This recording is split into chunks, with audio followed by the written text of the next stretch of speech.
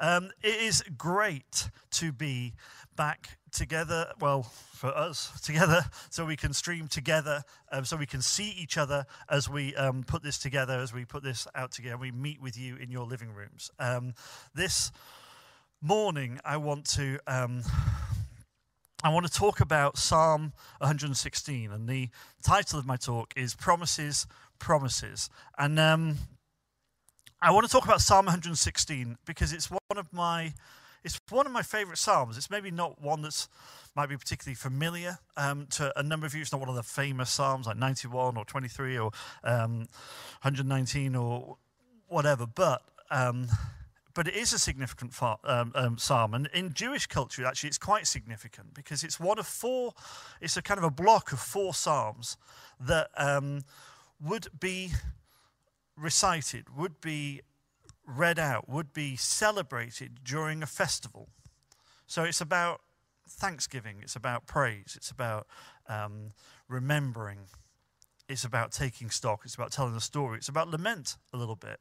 But when people would come together, they would remember this psalm, they would read this psalm out, they would celebrate this psalm. And it just feels maybe a little pertinent for us as we are at this point where we're kind of at this point where it feels like maybe lockdown is coming to an end at the same time. I think many of us are looking around going, this doesn't feel like it's coming to an end, and where are we at, and what's going on? And maybe there's an increased uncertainty, maybe there's an increased anxiety for some of us. Maybe actually when the rules were really clear, we kind of knew where we stood, and now we feel a little bit anxious, and we feel a little bit uncertain, and we feel maybe lacking in confidence about maybe where we're headed. It can be quite difficult. And I think in these circumstances, maybe it's a good moment to reflect on this psalm. These last few months have been demanding, haven't they? They've been difficult for many of us. I think, we've just heard stories where, well, it was difficult, but actually out of this difficulty, we've come closer together as a family. It's been challenging, and I think many of us will be able to tell stories of how it's been challenging. Maybe for some of us it's involved grief. Maybe for some of us it's involved deep and loneliness, maybe, and real struggle. But at the same time, maybe for some of us it's been a time of real restoration. Maybe we've learned things about ourselves, and we've learned things about God that maybe we didn't know before. Maybe we've learned things about each other that maybe we didn't know before. And so I want to spend some time looking at this psalm. I don't know if there we go. So it starts here, verse 1. I love the Lord, for he heard my voice. He heard my cry for mercy.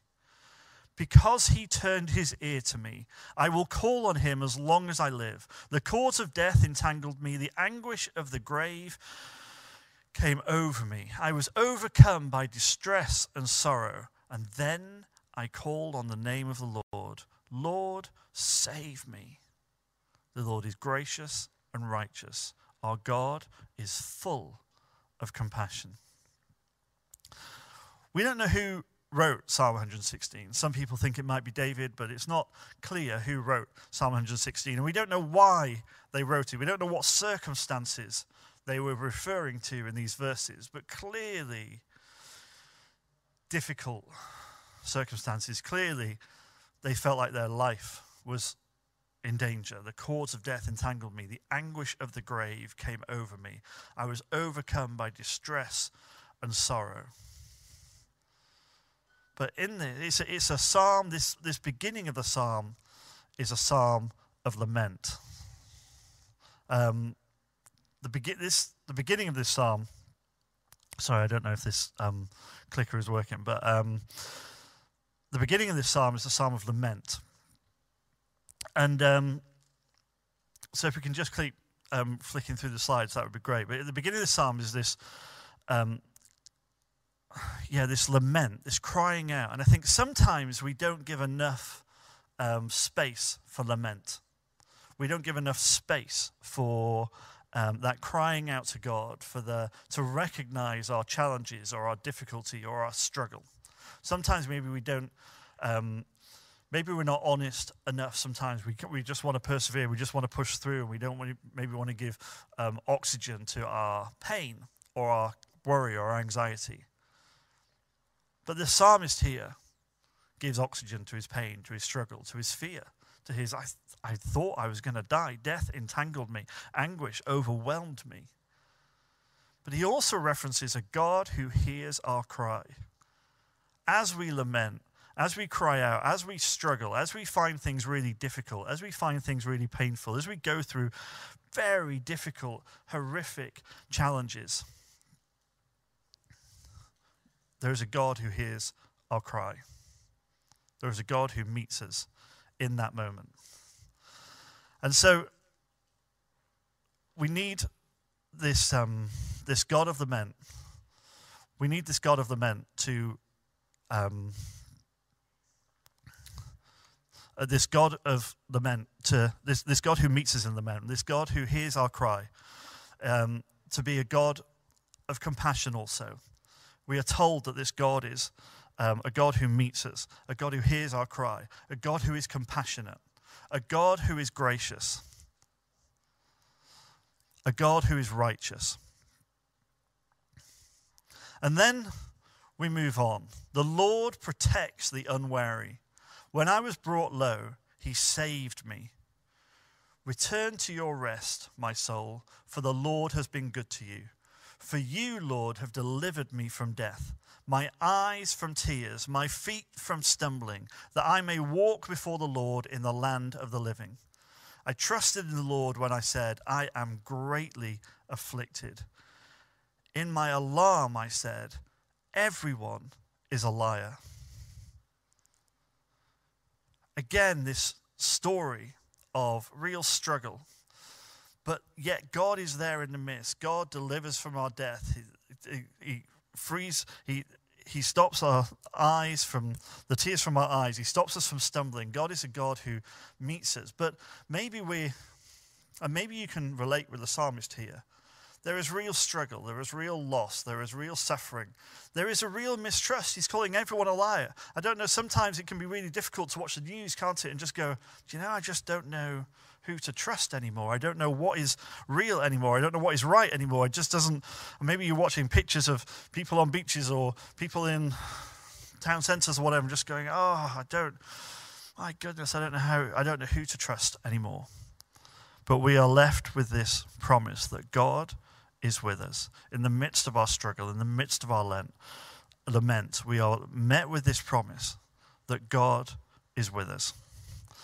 We're met with this promise that it is God who saves us.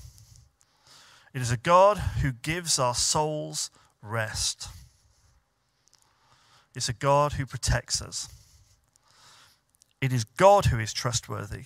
When we don't know who to trust, it is God who is trustworthy. It is God who gives our souls rest. And when maybe we feel overwhelmed by anxiety, when we feel overwhelmed by just the amount of information that's coming at us, about the amount of things that we have to think about and worry about and sort out and deal with, that promise that it is God who gives our souls rest. Let's be people who turn to God in those moments. And then the psalm takes a turn. Then the psalm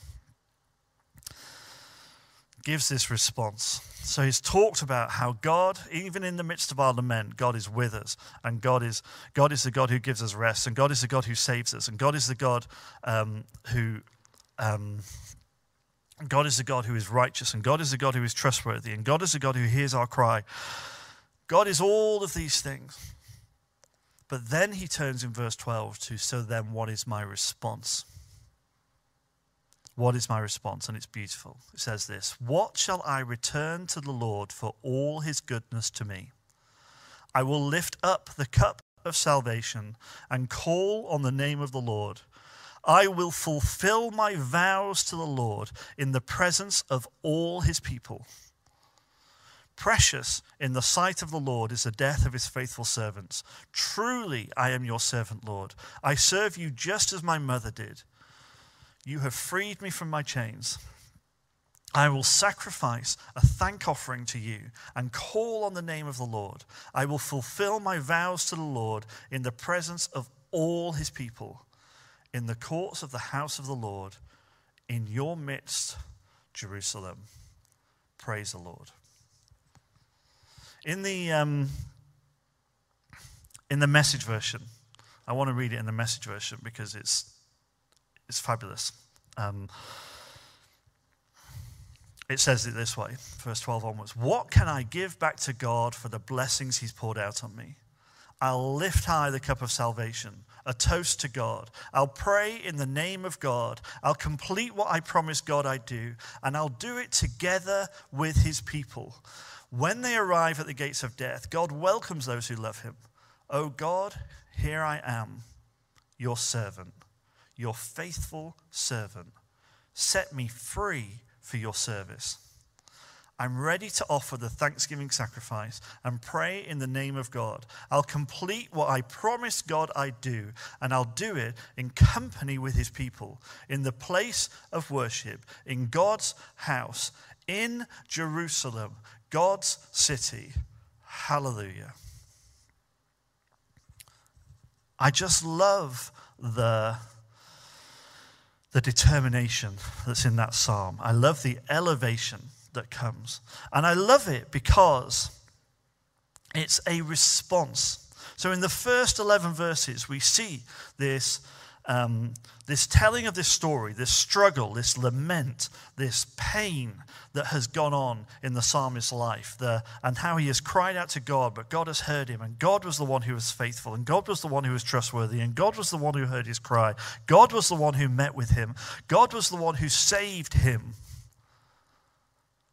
And then verse 12 to 19 is his response.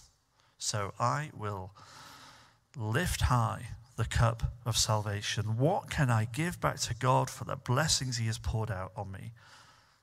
What is my response to what God has done for me and in me, in this struggle, in this pain? You see, this thanksgiving, this response doesn't come out of a moment of, oh, isn't life wonderful? Isn't life fabulous? Isn't everything just incredible? No, and I don't think many of us are saying that at the moment. But the psalmist, even in this darkest time when he was at death's door, when he felt like everyone was against him, when he felt like he was in real struggle, and there God met him, his response of thanksgiving, his response to go, the blessings poured out on me. It doesn't sound in those first 11 verses like there's many blessings necessarily being poured out on him, how we would view it today. But his response is to say, I saw you, God, in a new way throughout my pain, throughout my struggle, throughout my heartache, throughout my loss, throughout my difficulties, throughout my challenges, throughout my oppression. I saw you in a different way, and that is blessing to me. And what can I give back to God for the blessings he has poured out on me? And our response is covenant. You see, covenant is this meeting.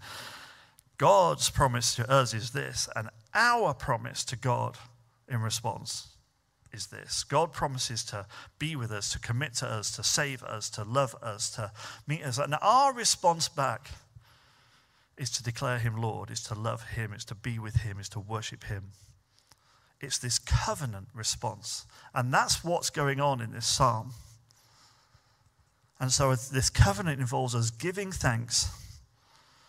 This covenant involves us coming before God and giving thanks for the blessings, even when it might not look always like blessings, but even in the hardship. We just heard the Atkins tell us that even in the struggle, when things were really difficult, actually one of the blessings is they've come closer together as a family.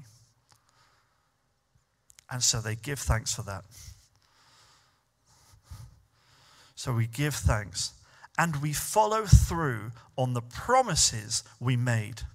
You see, it's interesting because I stand up here a number of times. I've stood here a number of times, and a number of times when I've spoken, or even when I've been praying for people at the front, or ministering to people, and not just on a Sunday, but through the week, often we kind of have this idea And you will hear me talking about that maybe there are promises God's made to you that he isn't done with yet. They might not have come through yet, but maybe there's a sense that God wants to fulfill the promises he made to you. And I believe that is true. I believe that's always true. When God makes promises to us, I think God is faithful and follows through on them. But actually this morning, I'm talking about the other way around of that. This morning, what I'm talking about is our response to the blessings that God pours out on us. Our response to the fact that God hears our cry, that God meets us in the midst of our struggle, that God is righteous and God is faithful and God is trustworthy. Our response to that is that we will give thanks. We will declare this covenant. We will lift high the cup of salvation. And we will follow through on the promises. We will follow through on the promises we made. I don't know what promises we made, but if we are followers of Jesus, then we made promises to make him Lord and to make him the priority and the Lord and director and architect of our faith and our lives. So let's be people who follow through on that. Let's be people who recommit that. Maybe we made promises to go wherever God told us to go, to do whatever God told us to do, to sacrifice whatever God told us to sacrifice, to serve in whatever way God told us to serve or called us to serve, to fulfill our calling and our identity in Christ.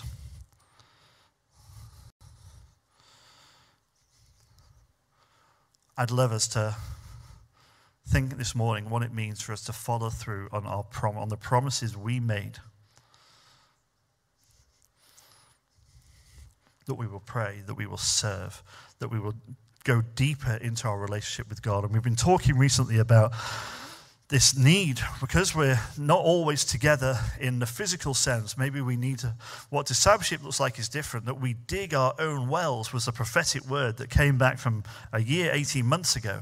That we will come in this time and we will need to dig our own wells. Maybe these are the promises that we need to be following through. This is how we pray. This is how we give thanks, that we dig our own wells, that we get into the word in a more passionate, determined, focused way, that we spend more focused time in prayer, that we spend more time in worship, that we spend more time in conversation maybe with our friends and our neighbors. And what better time to be talking to our friends and our neighbors about who God is and how God has met us in the midst of our struggles and how God has saved us and what God has done in our lives. And we do it together.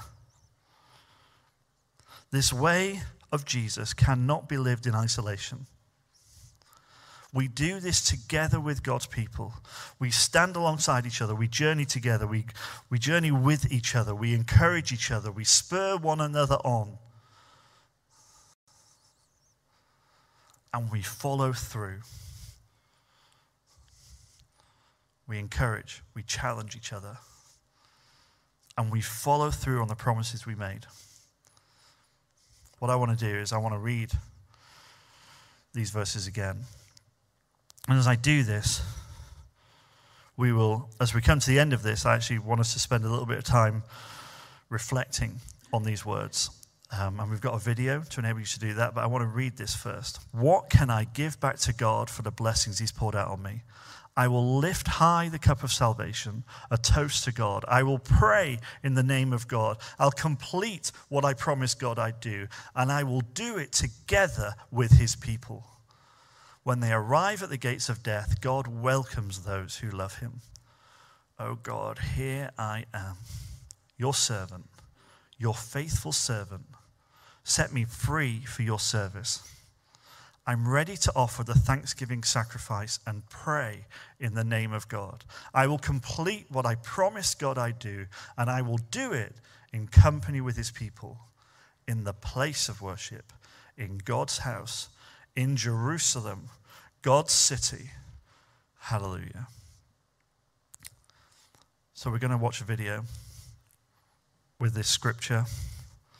And as we do that, let me encourage you just to be quiet before God and revisit those promises you've made. How are we going to follow through on the promises we've made?